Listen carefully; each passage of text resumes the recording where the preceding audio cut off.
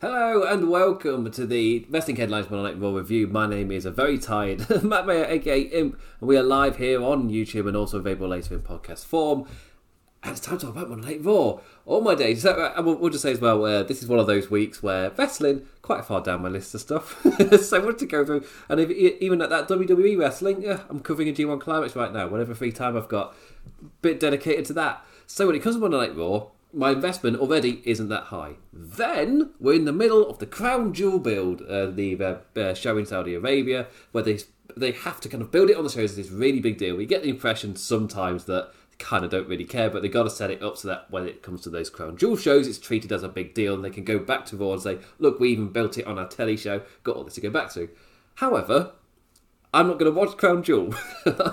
I've only ever watched the first one. Felt so... It's a mixture of ucky, kind of wrong feeling in terms of the show itself, in terms of just what it was like. The main reason for its existence was just all over that show, and then the actual wrestling part of it as well, also not very good. As in, this is essentially a glorified house show. Cool. It's not for me. If I'm somebody in the crowd there live in Saudi Arabia, I'll probably love it. And yeah. So anyway, I don't watch the Saudi Arabia shows. It's the point I'm making. So this one, like Raw, is chocker full of the build to Crown Jewel. So not only is my investment level low already, because in terms of the wrestling world, keep in mind, I'm not American. This is not my number one wrestling, which is, I understand for some it's quite difficult just to grasp that WWE isn't your number one wrestling, even though it's what drew me in. It's like, no, it's like a worldwide thing. Your number one wrestling for your country isn't mine. That's not true. I didn't know we're on a similar level. The fandom's not that big. Point I'm making, I need to stop drifting off. Point I'm making, my investment level is already low. It's already low. Then I watch the tournament itself and I kind of slowly get to the point. And it's just, what is this? In terms of running a tournament like this on the show. On Friday Night SmackDown it began. And even before then, really, they announced these tournaments would be happening, but we weren't given any brackets, which is not a good sign, because normally that means it's because they've not figured out the brackets, because often you announce the brackets and the tournament at a similar point, unless you're just promoting a show, like if you're promoting a location for the tournament to take place, like the Royal Rumble. They're now WWE advertising the Royal Rumble on this show. Obviously, they're not going to announce the participants in it. that type of thing. But to announce the actual tournament taking place, here's two of the matches. That's why you're only announcing two of them. Why aren't the brackets out? The likelihood is because they hadn't figured out the brackets. And when you haven't figured out the brackets, that often means you don't have a plan who's going to win, which isn't a great sign. It doesn't mean that's true. There's a nature of unplannedness about a tournament, which is not a great feeling to be entering with. Then you watch it yourself, and all you have to do is watch the shows for yourself. Watch the matches from SmackDown, watch the matches from here on Raw. It's very clear they just don't care about the women's tournament. And that's kind of... on this show, I'm asking the question, is the Queen's Crown tournament a failure? And obviously, it's not over yet, so it might be a bit early out of the days to say, well, if long term, for example, it gives a massive push to Shayna Baszler and she runs off with it, then possibly it has served a purpose, therefore you can't really call it a failure, even if the tournament itself never held any momentum and such. At least it achieved something. So you might have that. However, going off this first round, it screams that this is something that either Saudi Prince wants on his show, because this has happened before, is the other thing as well. We've had builds to things that kind of happen in the Saudi Arabia bubble, then once Saudi Arabia shows are over, they disappear forever. They are gone. The only one I can think of, like the greatest Royal Rumble, come and gone. It's one of something else as well that took place on the show that came and went. I can't remember what it was. But then there was also, the only one that has stuck was the best wrestler in the world stuff for Shane McMahon, with his trophy. That was the only one that stuck. All the others, the Saudi Arabia show happens, and then this thing that's meant to mean a lot just disappears forever. This huge thing that's meant to be a massive honour, just gone. It's just, off it went. So there is that thing. This is building to a Saudi Arabia show. We have seen this. we know what throughout the history of these shows, we know what has come next on multiple occasions. You do these little tournaments, they build to the Saudi Arabia shows. Once Saudi Arabia shows are done, never mentioned again. Never mentioned past that week. They just disappear. Like the Braun Strowman Greatest Royal Rumble trophy was there for 1 week and then disappeared. You just assumed there'd be something with it, but nah, gone. So it doesn't feel the greatest anticipation when you're watching a tournament taking place on the show, and you see with the men's matches, they're getting a decent TV 10 to 15. Then you see the women's matches, and 4 matches combined equals 7 minutes and 13 seconds. That is insane. So I'm not saying every match should be incredibly long. For example, personally, Shayna Baszler versus Dana Brooke being short when you specifically want to put Shayna Baszler over incredibly strongly isn't a bad thing, personally. But not having a single first round match go over 3 minutes, it's pretty bad. The closest was Natalia versus Viper, whatever she's gonna. What's it? Doudrop. That's it. Forgot her stupid name. But when that's the longest at 2 minutes 59, that's not a great sign for investment of the overall tournament. And if you're looking for reasons I feel like I just don't know why I don't really care that much. It's not the winners or anything. I mean, partly some of the booking's really weird. The SmackDown side, this Raw side I thought was fine. You get Doudrop through, you get Shayna Baszler through. That's solid. That is fine. The SmackDown one makes no sense. It's arguably the least interesting outcome. To eliminate both of your baby faces, so it's just 2 heels, and Zelina Vega's not won a single match since she's returned. She's won 1 match via interference. Or DQ, I can't remember which one it was. It was a screwy ending. That's the only match she's won. where she's lost every other match, and now she knocks out Toni Storm in like a minute. What is this? The fact that they didn't... 4 matches don't even equal Xavier Woods versus Ricochet. I'm not even going to go any further into any bigger matches. Xavier Woods Ricochet got more time than the entire first round. And I enjoyed Xavier Woods Ricochet. I'm more making this point of, if you're trying to get us to care about a tournament, the reason I'm just like, this is going to disappear after Crown Jewel, isn't it? It's not going to be mentioned. It's not going to matter. It's not going to lead anything. This isn't going to be, you win this tournament, you get number 1 contenders stuff, which I would like, personally. For me, the King of the Ring, my favourite one that I kind of look back on in history, is the Brock Lesnar one. I can't remember if Edge was the same as well, but where they win, they earn a title match at SummerSlam, and there was stakes. There was something on the line other than I am king, and you get crowned with a crappy king gimmick. Which, to be fair, there hasn't. I'm trying to think of, has there been an over and good king in the last decade? The last decade, I think the answer is no, which is pretty bad. But to be fair, they didn't do them that often, which, that's why there's not much to pick from. But King Sheamus I didn't particularly like. I didn't like King Barrett. King Corbin. To be fair, the King Corbin character's not, in a sense, it's not really... overall, it's not really that bad, but the booking around him was atrocious. In terms of go away, turn off the show heat for me. And I was at that point where I was perfectly fine to do so because I had other wrestling. I wasn't quitting wrestling. It was just, I'm not going to watch this particular wrestling. But, oh my word. Yeah, I can't... The King of the Ring... The thing for me is you get laden with that king gimmick, or maybe they do the queen gimmick. So you start thinking, who could work with this? In terms of predictions, the thing with it being Crown Jewel, and what we saw this past week on SmackDown, is Crown Jewel, who gives a hell? It could be literally anybody. Literally anyone. It could take this match. It doesn't matter. And that's the feeling I got from last week's SmackDown, was that it really didn't matter. Then I watched, but I did come out of it and I was thinking, you know what though? This is Raw. They've got a whole extra hour to run through. My assumption was, well, maybe we'll just get longer matches on Raw. Yes, they were short on SmackDown, and that sucked, but maybe they've either heard the criticism, or if they haven't heard the criticism, it's a longer show, so you get longer matches naturally anyway. So you got time for that to run out? Nah. Nah, different ideas. Like Shayna Baszler and Dana Brooke, yet another sub 2 minute match, which personally, out of the whole first round, this is the only one I would have kept at a 2 sub minute match because of the longer arc you are telling and have been telling before this tournament of dominant Shayna. You have her continue this exact kind of run all the way to the final. That is exactly what I would do. And last week they set up a Baszler Doudrop encounter, which again, I would have Baszler win, but Doudrop kind of elevates herself by having a good performance. That's what I would do. But there's something about this. It's just like, oh no, this doesn't scream King or Queen of the Ring caliber of tournament that's going to elevate somebody. This screams, random tournament that builds to Saudi Arabia and is completely forgotten about afterwards. It's like, oh no. And I was calling this Saudi Arabia show like the actual card for it felt like it actually fed into what is going on in the wider universe as WWE a lot better than past shows. Because quite often they've just been in their own unique bubble. Then the show happens and the bubble pops. There we go, back to what we were doing. Back to our regularly scheduled programming.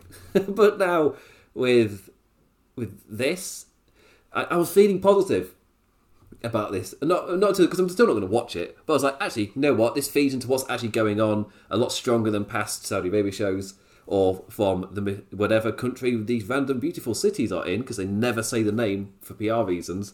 Not a great sign for a 10-year deal for the only one of your this is now the third or fourth year, 18, 19, 20, 21, or your 4 years. This is now your fourth year into the deal, and for 3 of those 4 years, for PR reasons, you can't say the name of the country you got this massive deal with. Anyway, and that will continue. But the issue with this tournament is the way that it has been booked on these shows. It feels more, in terms of the attention given to it, it feels more like we've got to feature them on the show because we've got to do the tournament at Crown Jewel for whatever reason. They've got to do it there, and it feels like they've been forced to do it. They don't really want to, which is so strange. It's like it's more for the PR thing of holding a women's tournament final in Saudi Arabia. So instead of there being one match on the card, there's two, which it's not bad that that's happening. But of course, the thing it's then used to further and promote, you can criticise that, but the actual it's still a thing that is happening, and that's a positive. It's difficult because it's thin praise because it is a big thing, but it's also the reason it's done isn't the best. But it's still a big thing. The big thing still happened, even though the reason for it is BS. But the thing still happened. So is it good or not? This is a deep moral quandary, and one of the reasons I don't watch the Crown Jewel shows because it's difficult to get invested when you're having moral quandaries. And you're kind of like, oh, actually, I just want to turn my brain off right now. Some people can turn their brain off, and that's good to see if you can, and it's fine. I'm not going to lamp on anybody who watches these shows. That is absolutely fine. And part of it is the intrigue on seeing what. Because I remember on that first show, half the crowd, like people, like everyone on the front row, aside from the kids, they were just on their phone having a casual chat like it was a dinner party. It was so strange. And if they continued like that, then that is an attraction in itself. just watching the dinner party on the front row from all the royal family and stuff as wrestlers are trying to grab their attention and put on a performance. It's an interesting dynamic. Anyway, the tournament itself. So in terms of, is this tournament a failure? It comes in two halves. I mean, as a piece of television, it feels like a waste of time. It feels like they don't actually care about it. And especially if it is forgotten about after Saudi Arabia, then it was a royal waste of time. Give it King of the Ring, Queen of the Ring tournament. It's a royal waste of time if they do that. However, if it depends what the other part of it is, what they're setting out to do, which I don't actually know at this point. You can have a crap tournament that does elevate somebody. That is still possible. The men's tournament has been given care. I will say they broke basic storytelling things on this show, even the men's tournament, but the matches got time, they were fun enough, they built up hype gearing towards a big final match at some point. You got a big name like Finn Balor on the other side. But yeah, there is at least something going into these matches. That said, it just screams everything about it. I don't know if failure is the word. As a tournament, you can get, because again, fans get to see they see brackets, they see these things, they get quite excited for, they start predicting. It's just naturally what fans would do. However, then things have taken place, and it's a massive letdown to see. Oh, it doesn't really matter. Just that sudden switch, and then you realise it's just that thing of, oh, I got excited over nothing. It's not. It's a crappy feeling to suddenly go under. A video game releases and it's broken. It's like, oh, that sucks. Is that it? It's obviously, you put that investment into there, it sucks when the thing given to you isn't very good. But the Queen's Crown tournament, the first round gave me an absolutely massive indicator that they don't care. So why would I care about the semi? How are you going to get me to care? And then, of course, in terms of, was it a failure? Well, it depends. Are you literally just doing this so that PR-wise you can say you had a female tournament final on a Saudi Arabia show? Is that it? Because then you can't call it a failure because they did achieve that. It's just that the TV time to build to it was a massive waste of time. Oh, to be fair, not massive though, because that's the whole point. Didn't get any time, and that's created that whole other chatter of the women deserving a lot more time, which obviously they do. That was, again, I just assumed coming to Monday Night Raw, you book the show like SmackDown, but you do it on Raw. It makes sense the women would just, that's where you put the time immediately. Put that time into the women's matches. It wasn't even a consideration for me. I wasn't even considering that these matches would be the exact same amount of time. We wouldn't even break 8 minutes. We only just broke 7. That's insane. In terms of building investment for a tournament, every one of your matches is under 3 minutes. That tells me they don't matter. It just that you are in terms of film language, TV show language, what you're showing the audience. When you give me a little amount of time to invest in every single match, that tells me the tournament as a whole, it doesn't really matter. So yeah, that obviously sucks. Sucks for the women. And there were reports on Friday of a bit of unhappiness backstage. And I mean, obviously, it's the first ever Queen's female version of the King of the Ring tournament, the Queen's Crown. That should be a massive deal. But then every single match is under 3 minutes. That's not a massive deal. And of course, the counter I've already seen is, but they did feature a longer women's segment in the women's tag match. Well, yeah, of course they did. But they also want me to care about this Queen's Crown tournament. Even if it's the men's, if it did this for the King of the Ring, if they had every match be short, I'd be like, oh, I like the King of the Ring. That sucks that all these matches are short. But the fact it's the first female one and all of the matches are really short, like diva piss break levels of length of match, is like that is worrying. Absolutely worrying for the rest of the division. That's the time they are given for every match. And again, even if because my look at it is, well, this clearly just tells me they don't care about the tournament. This isn't them giving some commentary to the female wrestlers and saying this is where we value. This is where we value this specific tournament, and they don't care. Like they're forced to do it. That's what this screams. We'll waste as little TV time possible building to this thing because we don't actually care. But they get the massive PR bonus of doing the final in the Saudi Arabia show. Cool. That balancing act. But anyway, yeah, so we had Shayna Baszler versus Dana Brooke. Let's quickly go through the two of them. So, first match, no entrance Dana as well. Like, doesn't bode well for the length of this match. SmackDown also proved that literally anyone could win in true who cares booking fashion. It's like, it doesn't matter, does it? The match taking place is the only thing that matters.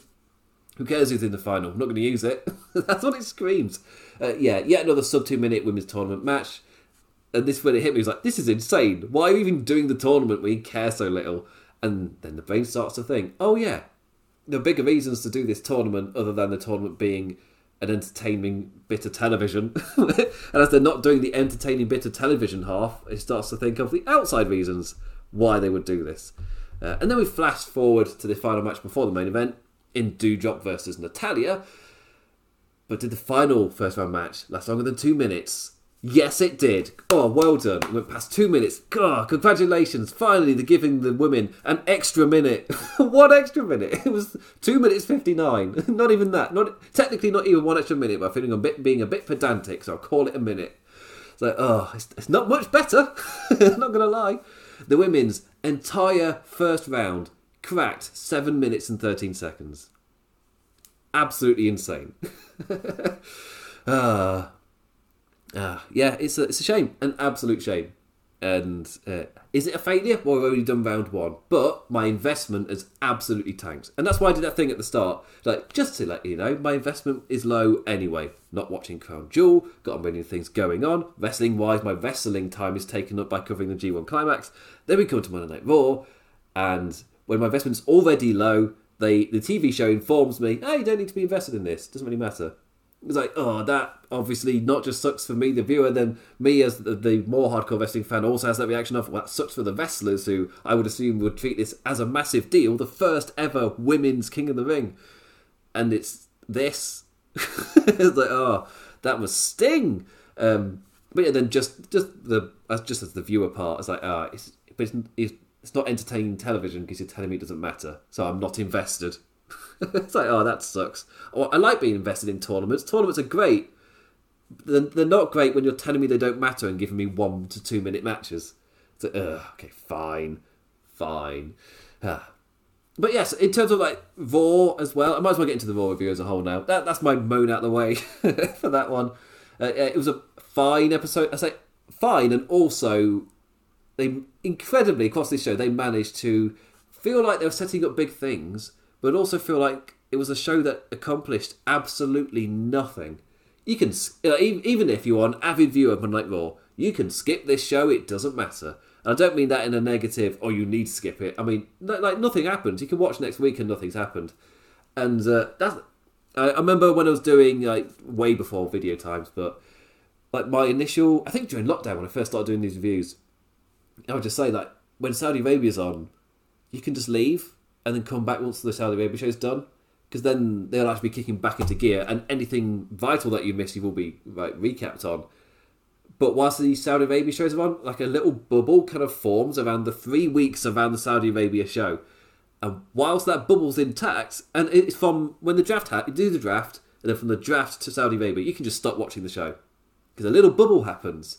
And then when the show's over, the bubble pops, and they get back to what they were doing.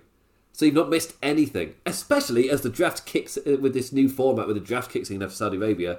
Watch the draft shows, which I ran on previously. I called it crap, but still watch the draft shows. Especially if you're an avid viewer of WWE. But as soon as that show's happened, just leave. Don't come back until after the Saudi Arabia show, and then it will resume as if you've not missed anything. Because and I didn't want to be proven right on that. I wanted to enjoy it. I was like, no, they're doing Queen of the Ring tournaments. This is surely worth my time. No, it was not. Maybe just watch the 2 King of the Ring tournament matches. And the best way to enjoy them as well is to miss the outside build they were doing with Kofi and Xavier, because they caught Chekhov's gun and then they just showed footage later of them putting it away. It's not going to use it. She's not going to use it. It's like, oh my word. Oh, the film production uni student part of my brain just crumbling. It's like, what do you mean you're just going to put the gun back in the drawer and leave it? What's wrong with you? Yeah. Anyway, I'll get to that when I get to that. If you don't know that, you don't know what I'm on about with that saying, I'll explain it later. Oh my word. But yeah, you can just leave. It doesn't matter. And this show screams tournament matches and wheel spinning. And join us next week for what will surely be another Hours on the Vince cycle. It's like, just skip these shows. You don't need to watch them. You're not missing anything. Seriously. I will give you my review for next week's show. It'll be this again. It'll be tournament matches and wheel spinning. Trying to get you invested in the Crown Jewel show, which obviously the thing that really doesn't help me is I'm not watching the Crown Jewel show. So any hype towards it does nothing for me, because they're not going to get me to watch the show, because I decided before any build happened I wasn't going to watch it. And I decided years ago, and it's not shifted. So, yeah. Anyway, that is my full-on review, yeah. Tournament matches and wheel spinning, that's what we're in for. Some lovely tasty Saudi Arabia limbo. Just that, that with the draft taking place, but we have a 2-week Crown Jewel window before it all kicks in. A show that somehow managed the normal pattern of, in its own little bubble, whose arcs all pop and disappear when it's done. Cool. Anyway, let's watch a Monday Night Raw building to a show I'm not going to watch. What is wrong with me? It's the October 10th Monday Night Raw, a show that really did feel like a long lot of nothing. Really impressive. As in, to have 3 hours and for me have gone, nothing happened. Like, you're serious? Nothing happened. Like, Ben, what? Nothing happened. It's been 3 hours. How's nothing happened? How am I leaving the show with my reaction of, yeah, I've got nothing. I've got to do an audio review. And I've got nothing. Nothing happened. I can talk about who qualified for matches. But it's like, apart from criticising certain things, it's not really got much to say because nothing happened. I'm not leaving the show going, oh my god, they set up this, they set up that. Like, seriously, my reactions after leaving an AEW Dynamite show and leaving a Raw show, it's insane. Obviously, I'm not talking about show quality. I'm literally just talking about like bits of news leaving the show. I left AEW last week going, oh my word, there's so much to be excited about. They set up this, they set up that, they gave us this and that. I came out of Raw I wasn't even thinking about AEW because it's on Saturday night, and sometimes on a Tuesday I'm thinking about Thursday, but it's not till Saturday. I can't cover Dynamite this week. Can't do this. So my next show is going to be Raw next week. I get a full week off. But my main point is I left Raw, and I was just like, generally I've got nothing. I guess I'll talk about the Queen's Crown. That's a crappy feeling to be leaving a show with. Like, genuinely nothing. Just don't watch this show till after Crown Jewel, which is the same thing I've said for every Saudi Arabia kind of 2-week bubble. Just don't watch it. Anyway, started off with Drew McIntyre. Drew indulging on his penultimate night on the Red One. Big E cuts off his story. I do love that he's not changed his style as he's become champion, and talking about champions, the sweat all dripping betwixt his nipples. It's like, I love he's not changed, and seeing the success he's having is all the better for it. I've always loved the New Day. I've got a New Day mug, which I drink my tea with regularly. I love me some New Day. I could watch them be on the same page and be that act forever. And the fact that they have done that, oh yeah, right up my street. But, yeah, I'm really happy. He hasn't shifted. Drew also with his patented, hot main lad fire. Only issue is, with him being drafted off the show, it's basically a 100% chance he loses.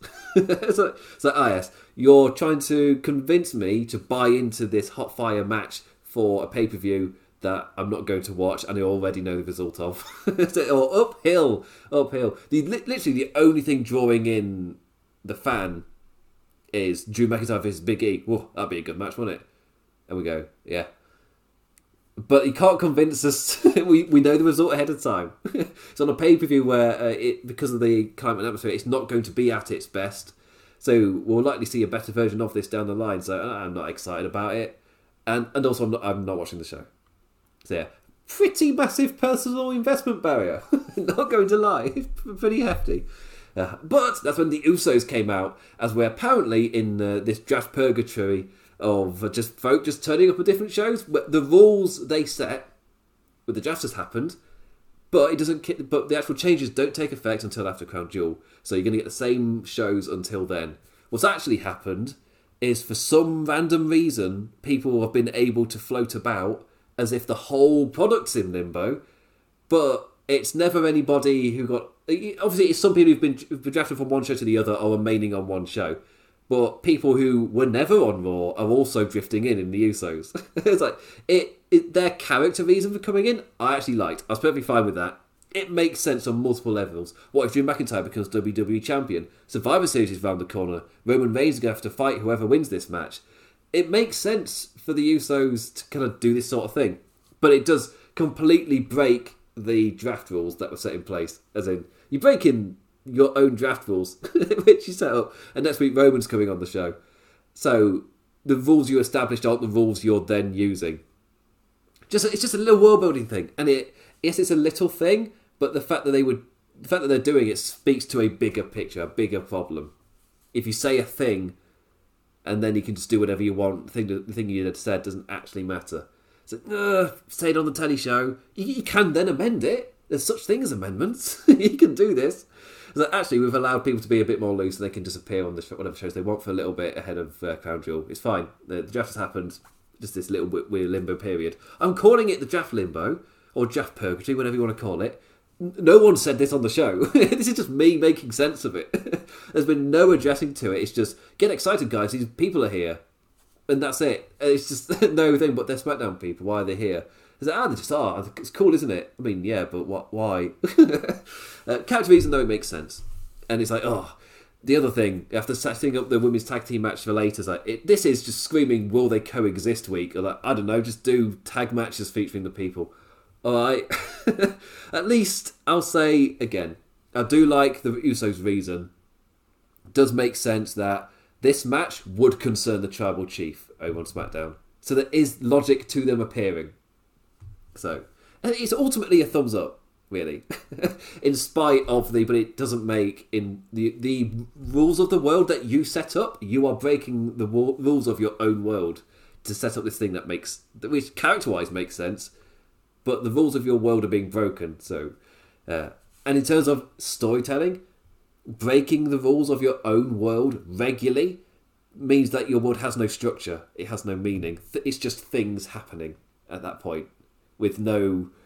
and it really puts a dampener on investment when it's just things happening. Anything can happen, but that's because the world has no rules. It's just people doing things, which is a lot less exciting than the rhyme and reason being there. Anyway, after this, we got our first little thing, New Day in Gorilla, because there's the whole thing with the Usos and stuff, and it's just so weird that, oh wait, no, they were in Gorilla the entire time. Why are they staying there for what happened earlier with the whole Big E and Drew? Of course, the big takeaway point, before I move on as well, was that Big E and Drew were talking to each other the entire time, not agreeing. Whenever Big E would say, well, if I could speak for the former WWE champion, and Drew's like, you certainly cannot, mate. Big E's like, well, I'm bloody going to. Don't you dare, pal. I was like, I'm gonna. Watch me. It's essentially the dynamic they've got. So, yeah. Anyway, New Day in Gorilla. The entire time this was going on, it's like, New Day, not only are they on Raw and they didn't use them, they're literally right behind the curtain of this Big E tag match. It was never even touched upon. However, that's not the takeaway I had. That was me noticing people say that on Twitter afterwards. What I saw was a crouching man, just blatantly crouching, like he's talking to a child, crouching down like he's talking to a child. It's like, oh, you're doing this to try and make your wrestler big. You've done the exact opposite. When my thing is, he's crouched down like he's talking to a child. I will say, I did like Woods and Kofi just giggling and leaving when asked what might happen if they face each other in the King of the Ring. Which takes me to the King of the Ring. This was them cocking the gun. It's Chekhov's gun. The rule of Chekhov's gun. You show the gun, and you having shown the gun builds up the tension because the viewer knows there is a gun. But you do have to fire it. It's the point. So again, you see the gun, you're expecting the gun, you've been built up to see the gun fire, and then the gun does fire later. Chekhov's gun, you've introduced the gun. WWE have done this before, but this was just, it just hit me on this show. They got out Chekhov's gun, and they cocked it. They brought it up.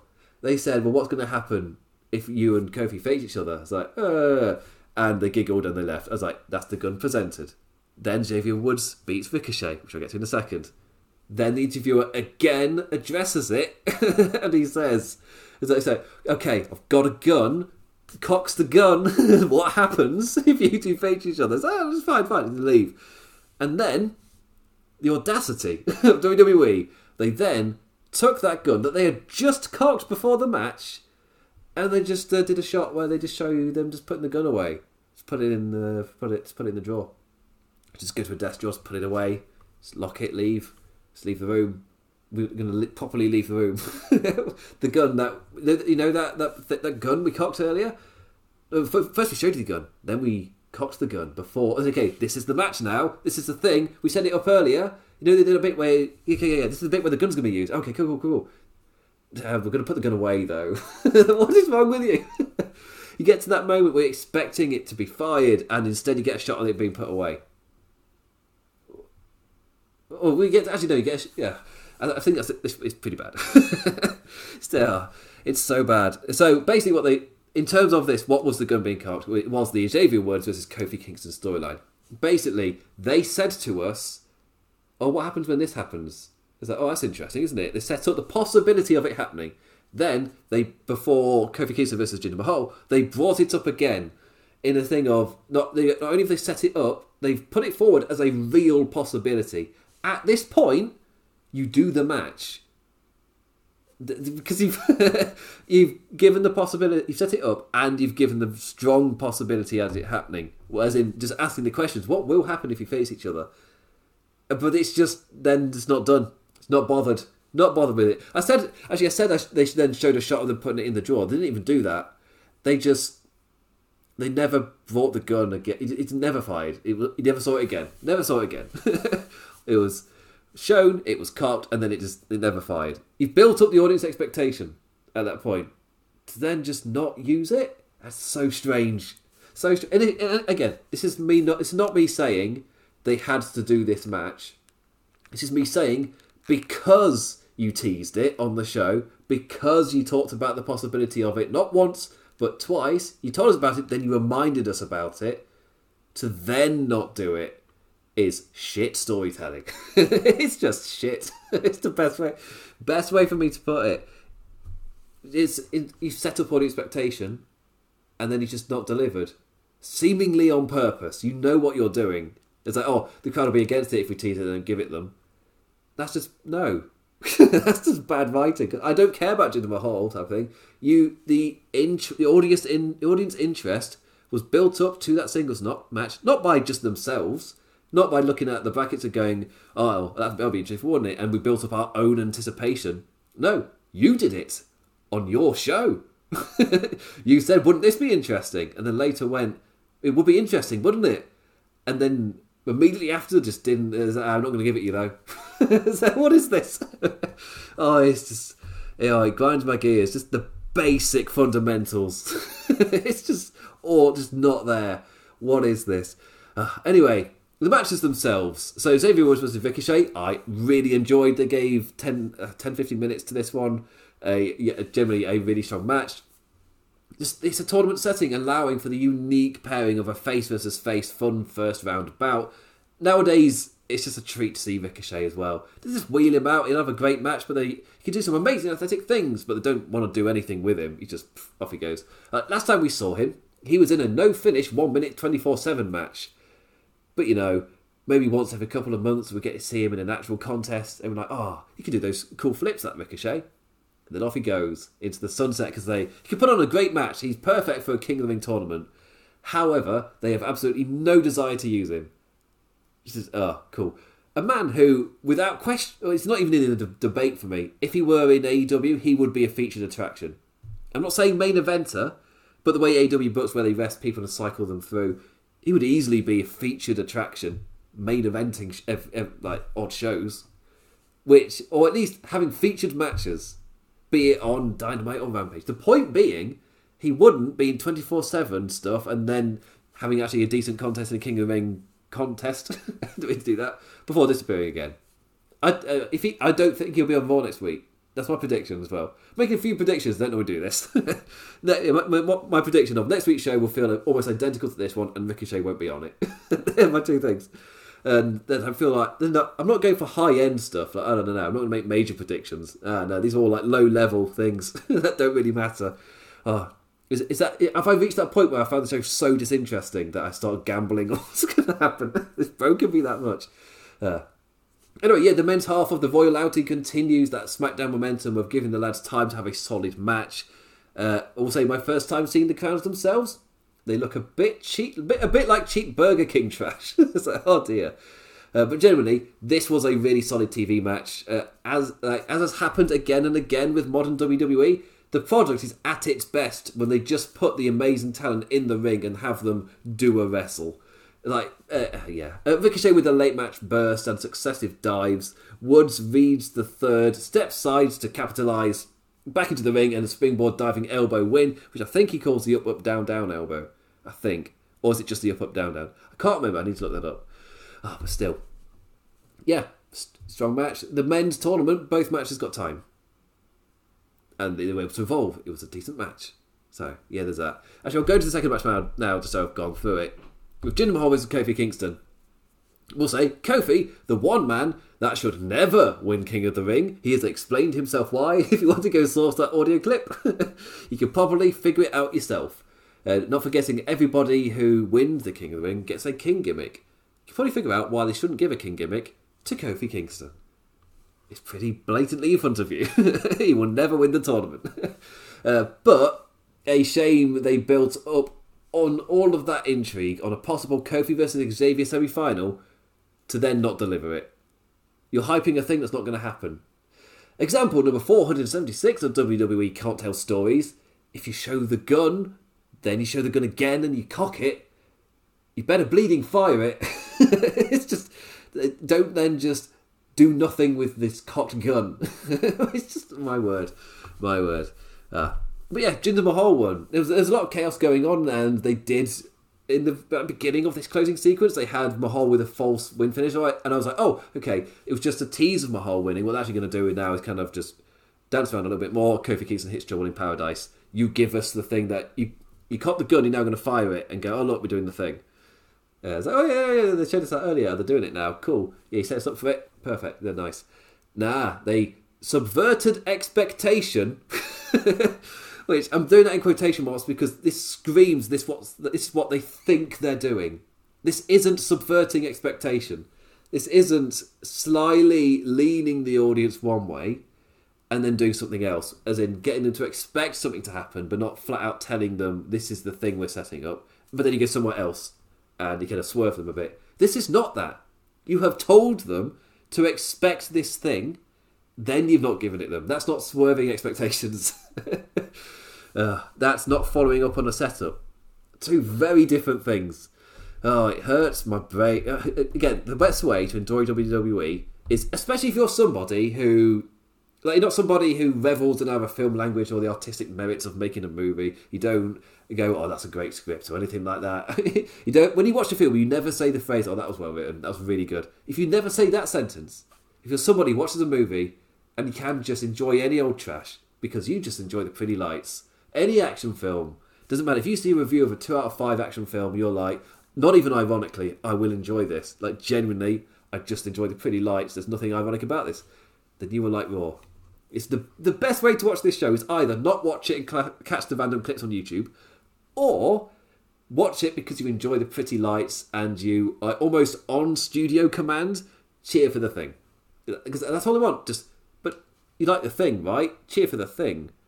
Why do you need it? Do you need it to make sense? Just cheer the thing. You like the thing, right? We're doing the thing. Cheer the thing. It's like, oh, fine. Ugh. That's the best way to watch this show. I'm not that person. If anyone has done any form of creative work, be it even a painter, be it anything, somebody who back in the day did a random tune on GarageBand, I can't remember what I was trying to say. Something like that. Just anyone done anything creative. You're gonna struggle with this. It's it's not good. It's the best way to put it. And the worst thing for me is in the past they've shown me they can do it, but for the past few years they come across as inept. But there's glimpses that they can. That's the most breaking thing, because the thing I'm going to get into next is also just like a rushed nonsense, essentially. So Ali and Mansoor versus Benjamin and Alexander. Our faces out. Worrying sign number 1. Ali and Mansoor are out to no reaction. Why are they out to no reaction? Because they've been on a massive losing streak in short matches. Setting up... it's reasonably setting up Garza and Carrillo, but their matches against the Retribution guys, that was also in Mason T-Bar. They were also mostly pretty short, maybe giving small character beats, quite often in the death slot on the show, without much momentum. They come out, quickly have the match and go away again. They were never really given any time. Then they started losing. After not being given time, they then had equally short matches and started losing. So when they come out, no reaction. I personally love them both. I think they're really good. I think Mustafa Ali is one of those people where if he leaves, he becomes a top guy. There's no better way to put it. In WWE, he's so massively undervalued and he's such an incredible talent. It makes absolutely zero sense to me that you do not push this guy in some manner. Don't have to push him as a main event person, but to not use, it's hard to use him at all, an absolute crime. If he leaves WWE, wherever he goes, he's a star. There's no better way for me to put it. Mansoor, one of the most likeable people I've ever seen in my life. He's just such a chirpy, happy personality. He comes across us. And he's such a natural babyface, which is so difficult to come across. As in, generally, as a human being, he just comes across as a babyface naturally. Just the way he holds himself, the way he walks, just every little detail is like a natural at it. Like, incredibly talented at that aspect. But they haven't built anything for this Saudi Arabia show. That's so weird. Suddenly we get to this show, and now it's rushed. This show didn't come out of nowhere. It's my other thing as well. This Ali Mansoor pairing was put together so that Mansoor could get a little build with somebody, and then he can trigger a breakup so that they could then have the match at Saudi Arabia. However, suddenly they've only done it with like a week to go, and now the show's next week. And they've just done this suddenly. It's like, no build, no momentum or build.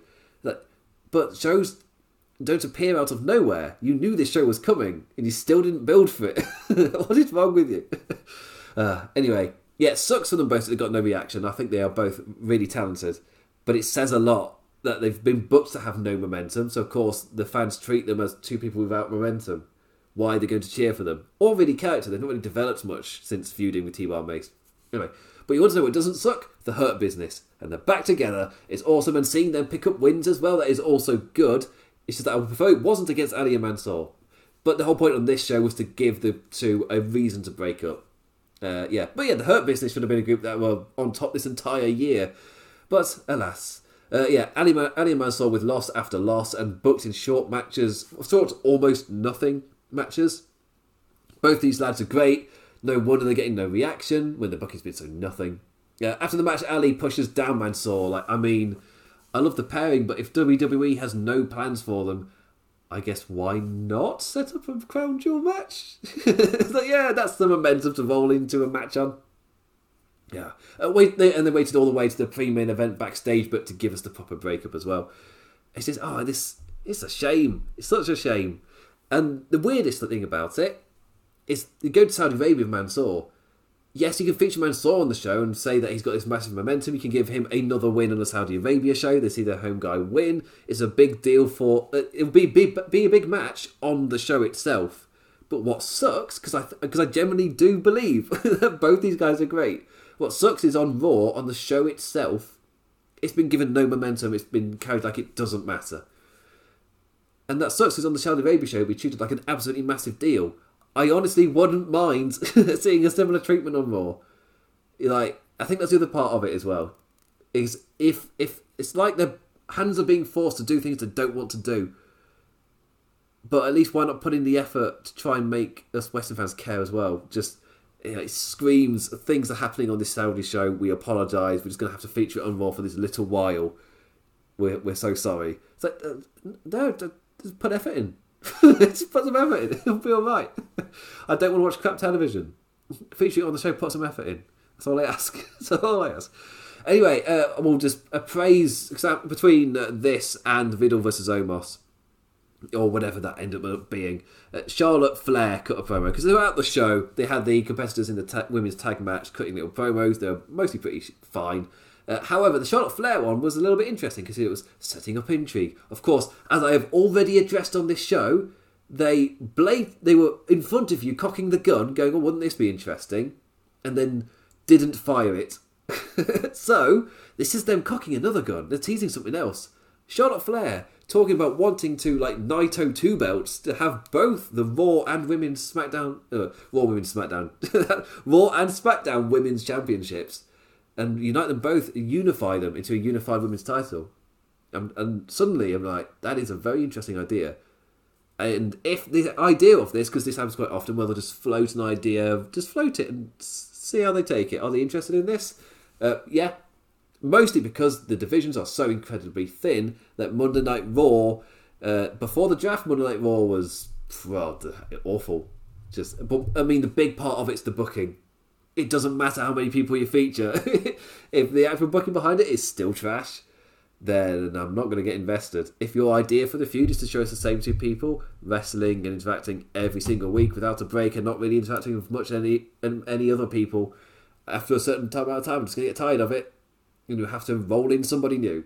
Which is just how it works. If that's the way you're going to write your stories, then compensate for it by getting used to the fact I'll get tired of it. As a viewer, you're not mixing it up enough. So obviously I'll get tired. Anyway, Charlotte Flair couldn't. Suddenly there's intrigue there. So, that's an interesting idea of Charlotte Flair as a Raw Women's Champion versus SmackDown, and he can do that at Survivor Series, which is right around the corner. Actually have the titles on the line. It's not just champions facing each other. Wouldn't that be interesting? Yeah, it would. It would be interesting. But you know what else? After this show, I've shown you have the ability to massively tease something and then just ignore it. So, when you tease something, why am I going to hold any weight to it? Words mean nothing. Anyway, let's move. That's the biggest lesson from this show, is the words said, the things, they don't mean anything. So why would I then hold weight to a big tease? If you've shown me on this show that the words don't hold weight, why would I pay attention to your words? It's just a little thought. Anyway, Riddle versus Omos with AJ Styles. And so Riddle earlier on was telling Vandy, he's just like, I've got a plan. I've booked a match with Omos. And I've got this amazing idea. It's what you did last week. And I've got a setup. Vandy obviously not on the plan. Riddle not quite understanding Randy's plan from last week. He's like, you can't just book yourself into a beating when Orton's not privy beforehand to then do something. Getting the match bit, but forgetting to share the plan bit. Silly Riddle. We don't know why Orton did what he did, but he took his sweet ass time. He let Riddle get the hell beaten out of him before sneaking in and RKOing AJ. AJ. So Riddle's in there trying to get Randy to come out, and AJ's going to the referee like, come on, he's obviously stalling. I love it when AJ's like this. It's the heel feeling like his injustice upon him. It's like, he's obviously stalling. Why aren't you doing anything? Just shouting into the microphone. Even San Francisco gets it, and they're not the smartest. Don't do that bit in the UK. We will all just clap chant, we are stupid. That's immediately into our wheelhouse. No, don't do it. Don't do it. Anyway, Omos making quick work of Riddle, but AJ taking the opportunity to make the lad suffer a beating. Slammed down for the win, but AJ's like, nah, tall man, showcase that cool roundhouse kick you've got. It's like, yeah. Well, it was a relatively normal kick with a bit of a spin to it. But I liked AJ's reaction to it. And before replaying it again and again for the heat and the setup for Andy to come into RKO, and I'm like, you're replaying something again and again for the heat. I'd call this a self-aware bit, but I doubt they actually know they're doing it. It's just, yeah.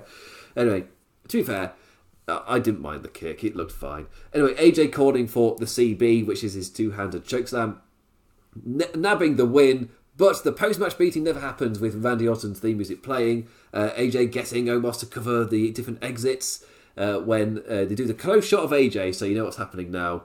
We're trying to cover all sides for a sneaky Viper. But Omos is not the all-seeing eye, and Orton slips into the ring for an RKO to AJ for the second week in a row. Obviously, it's that thing of they do the close thing, so the guy can come in and RKO them. Personally, if you're going to do that, I maybe would prefer to see the wide shot of Randy getting in. Because it screams camera trickery. So when you're not doing camera trickery and it's quite cool that he just gets behind them and slips and hits the RKO, just show it. Just show it. It's a lesson they've not learned. Where they go for the close-up or they start cutting loads. And just a complete unawareness that makes it seem camera trickery or fake. Big example, Braun Strowman flipping over the truck. When I watched it live, it screamed camera trickery. This isn't real. There's a reason you're cutting so many times, and that's because you're hiding the fact there's some kind of device in operation here. That is why, as in, Braun Strowman isn't actually flipping that truck. That's why you're cutting so often. Nah, he flipped a truck. There's no complex workings around it. There was no device. Literally, a really big man came about, and he flipped over a truck. The single shot of it is absolutely incredible. It's insanely impressive. Kudos to Strowman for being able to do that. But they cut so often, it made it feel like it was fake, which is insane. He did this really incredible thing and then just cut around it like you are hiding some form of trickery. It's like, anyway. Yeah, Orton hit the RKO and AJ for the second week. That's the thing that actually matters there. Even though the logic, just thinking of, why do you wait so incredibly long? Is like, and then treating it, it's another amazing plan from Randy, and that's what they're leaving the segment with. And I'm just sat there going, if I was Riddle, I'd be expecting, if I'm using my kind of what happens to the characters kind of thing, what comes next after that, my assumption would be Riddle feels a bit aggrieved next week. But given what but often if you're a bit unsure about how you're meant to be feeling towards the segment, what emotion are they actually going for? Just listen to the commentary, and they were like, "Oh, what a clever plan from Randy! He's such a clever boy. Isn't Randy so clever? His plan worked again. He's so smart. Oh, clever Randy." That's the feeling. I doubt there'll be any tension next week.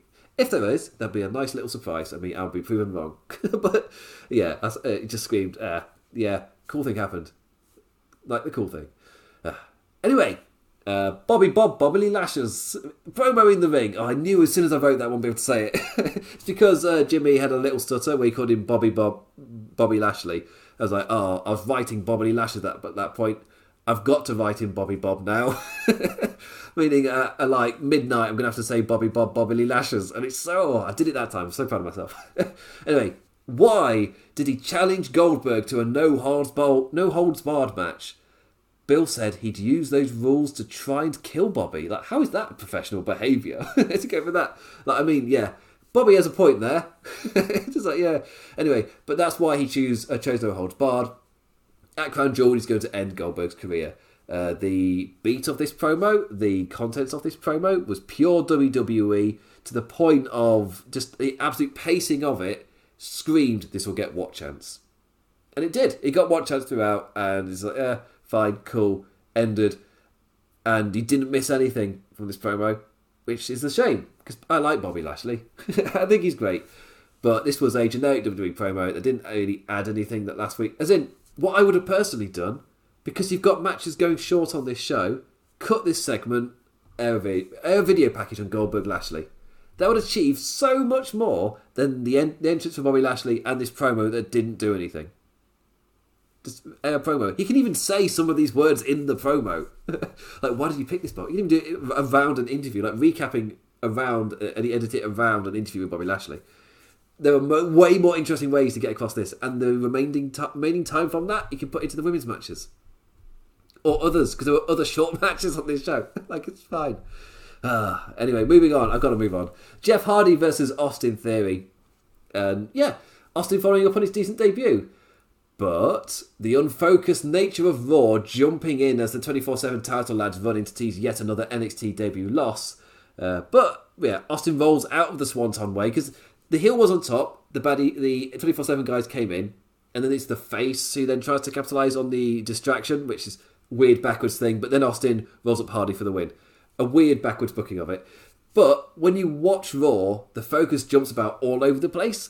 Like a more focused way to keep the energy of... a more forced way to keep the energy of the show up. Like, not necessarily bad, but a little focus doesn't hurt if you want me to care about these characters. Just saying. Like, an interruption takes the focus away and tells the viewer the in-ring competitors aren't that big a deal. They don't really matter. If they mattered, there'd be a heavy focus on them. Yeah, but there isn't one, so it doesn't really. Cool. It's a waste of time then. It's cool. Anyway, Bianca Belair and Sasha Banks versus Charlotte Flair and Becky Lynch. The big match. Is this the final match I'm talking about as well? Yes, it is. Awesome. I get to end on this match. It's so much better than ending on other things. Because the match was great, but there's massive negatives to it. First off, but can they coexist? A storyline which, again, it's not storyline equals bad. It's storyline equals only storyline they know how to do, so they repeat it so incredibly often. For me, they burnt this card during the WrestleMania build where they did this exact can they coexist build for both the Raw and SmackDown Women's Championship matches going into WrestleMania. There was no variety. They were identical. So it's just a bit of, I'm going to need a bit of time to recover from this. But again, the can they coexist role, and we had it earlier in the show with Drew and Bobby. It's like, it's pure can they coexist? It's become a meme now. You've booked this exact story so incredibly often, it's just a meme.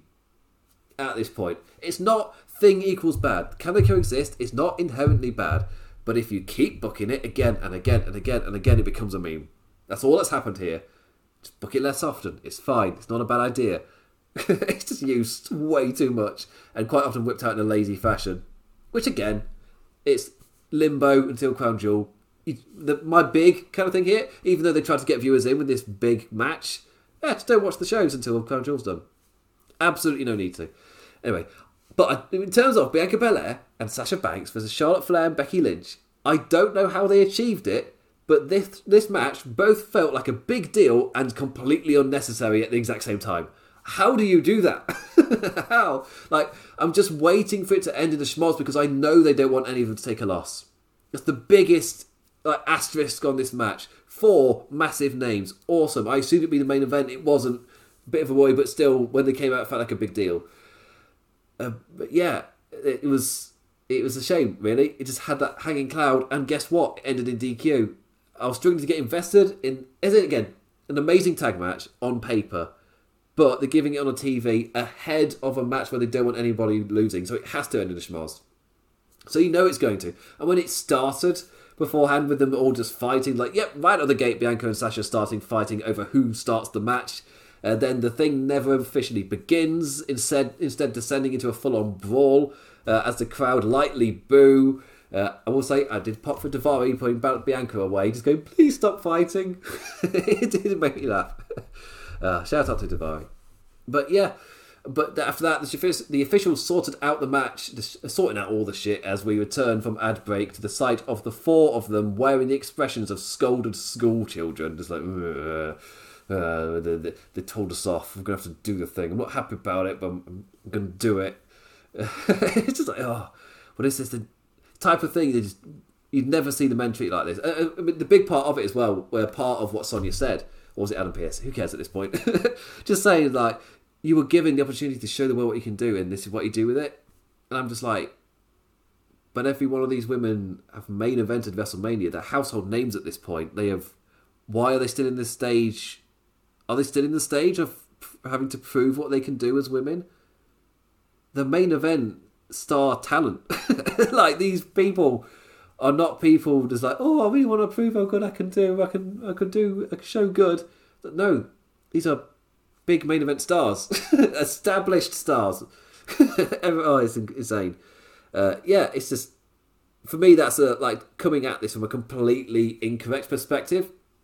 So yeah, the women were, at a point of time, using the opportunities to show what they could do, but now they're established stars. It makes absolutely no sense to be talking to them as if they need to be thankful for these opportunities and really show what they can do. They've already done this. They've already been through this beat. Why are you talking about, and maybe sort of completely misreading the social reading of it, of what they've achieved? Just like, oh, well, when we started pushing them, this is what we said, so we're saying it still. No, a massive shift has happened, and you've not adjusted. Just a little bit of a breakdown there in terms of stuff. Anyway, but then the teams fall out, and it ends in double DQ anyway. So, hey! Yeah, I was just waiting for it. Like, what a top-notch example of amazing wrestlers having my investment taken away because of booking. Anyway, Becky standing on top in the end of Sasha and Bianca's breakdown, because Charlotte fell to the outside, so that the three in the ring are the three will be competing at Crown Jewel. So that's where the focus is currently. But you got Charlotte just on the periphery, because whoever wins that match will be facing her at Survivor Series. And they've teased the idea of it being a double championship match, which personally, you can main event Survivor Series or something like that. I'd go for it. That's what I would do. Actually do it. Because the massive balancing problem they've had is like one of the divisions always feels way too thin. You know, most of the time it's just because they haven't pushed anybody. There's no writing, but kind of giving momentum to someone. But still, the divisions separately felt thin. Maybe it just makes sense that you do join the divisions up. If you're not going to join up Raw and SmackDown, and something tells me that this draft might not stick. So far it's reminding me, even though it's not properly gone through yet, and maybe it's just because we're in the limbo. But it's massively reminding me of 2019, where the draft happened, but they hadn't thought about it ahead of time. There's certain picks that just felt a bit weird and a little bit random. I didn't quite make sense. So what they did was they just kept changing things, coming up with different reasons to feature talent on the shows they weren't on. And it's just little stuff thrown at the wall. Look, after draft picks, just seemingly sprinkling in as they fixed the draft. They did updates to draft to fix the draft, to code it correctly so it would run better. It screams a bit of that. There's just something about this draft which feels like not every pick's been thought through. It doesn't quite make sense. And something about it might not stick. I don't know. I mean, I'd like to be proven wrong, but part of it might be what happens with this women's division, where they suddenly decide to merge the titles, and then the division, anyone from either Raw or SmackDown, be it men or women, can appear on the other show as their women. And that's part one of the brand breakdown, maybe. Because once you start doing that, it doesn't make any sense for the rest of the show to be separate. When you got a whole division kind of bouncing back and forth. Anyway, that's that. Yeah, personally, interesting idea to unify the titles. Personally. And I think I'm looking at the way WWE are liking to book, and especially as they feel like they've got to load every show, especially Monday Night Raw, to kind of give it a loaded main event. The best way to achieve that is to not have a brand split, so that you can utilize anybody. But yeah, we'll see. Maybe it's not the best idea.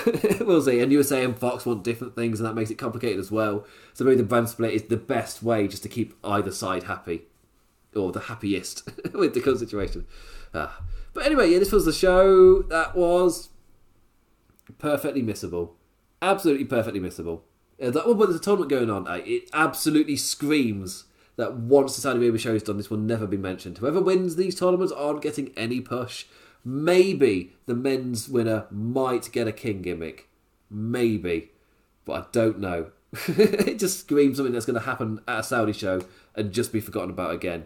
There is the example of the best in the world with Shane McMahon. So there is an example of something from the shows actually carrying over. But again, like Goldberg beating The Fiend, it's been established anything can happen at a Saudi show. And it doesn't matter if it screws over your current product. Anything can happen. And then, of course, he mixed in just the... Oh, dear. Just the fact that this tournament itself was already... Like, Liv Morgan vs. Carmella was the big one. Because you have a heel winning in Zelina Vega later. Well, it makes absolutely no sense for the other heel to also win. And the match for also to be a nothing 1 to 2 minute match. Oh, dear.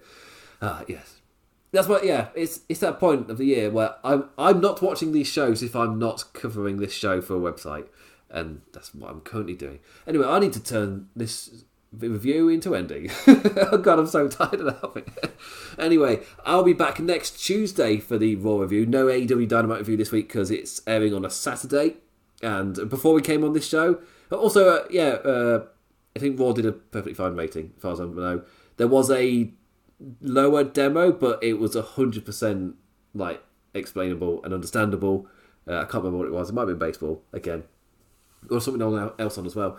As in, 100% expected, nothing to worry about type of thing. It's like, oh, the wrestling world's dying. No, this is it's something totally expected. But yeah, before I came on, there was a massive announcement of Bryan Danielson versus Minoru Suzuki. Jesus Christ. Free on YouTube before Rampage. This is making wrestling exciting. As in, SmackDown going in to Rampage by 30 minutes. So in response, they air a kickoff for Rampage that's going to air for free, and it's got an absolutely massive match. So the fans can choose what they want to watch, and they can obviously watch both because it's the modern day internet age. This isn't the Monday Night Wars. So, which one do I choose to watch? Well, Suzuki Bryan is on YouTube. So you can easily have WWE on the telly and AEW on the internet. There's nothing stopping you watching both. Just saying. WWE stack their card and Rampage stacks their card. Why would you not want to watch both of them? Unless one particular style massively turns you off and it's got and you don't judge it to shows like that because you just can't watch one of them. Why would you not watch both? both were having effort put into them. Therefore, you should expect decent things. Anyway, so I'll be back on Tuesday. I can't review Dynamite because it's on a Saturday, but I'm excited to watch the wrestling. Is the point I was making. And of course, it's the G1 Climax. And I've got a ton of stuff happening in outside of wrestling. So I don't know. There's a lot of wrestling. It's all kicking up just when my time to watch it is just dwindling. So yeah. Also, I'm writing the G1 Climax top 5 matches of the week, and we'll give you 3 MVPs for the week as well. I'm writing that with Jeremy Donovan of the Keeping It Strong Style podcast, and that is being uploaded on the Wrestling Headlines website. I'm posting week 3 tomorrow.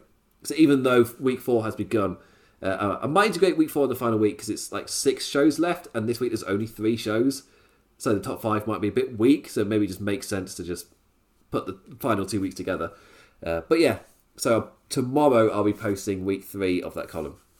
So look forward to that. Anyway, you can follow me on Twitter at the Damn Implicat, that's Damn and Damn. Also on Twitch at the Implication with 2 S's. Then there's Wrestling Headlines, that website itself. There's Russell Headlines, that's Wrestle without an E. And of course, Wrestling Headlines on Facebook as well. And the website itself, wrestlingheadlines.net. So with that, I say thank you for watching, liking, engaging in any form, any manner. Always appreciated, never taken for granted. Almost forgot the phrase I say at the end. And with that, bid you adieu. Adios.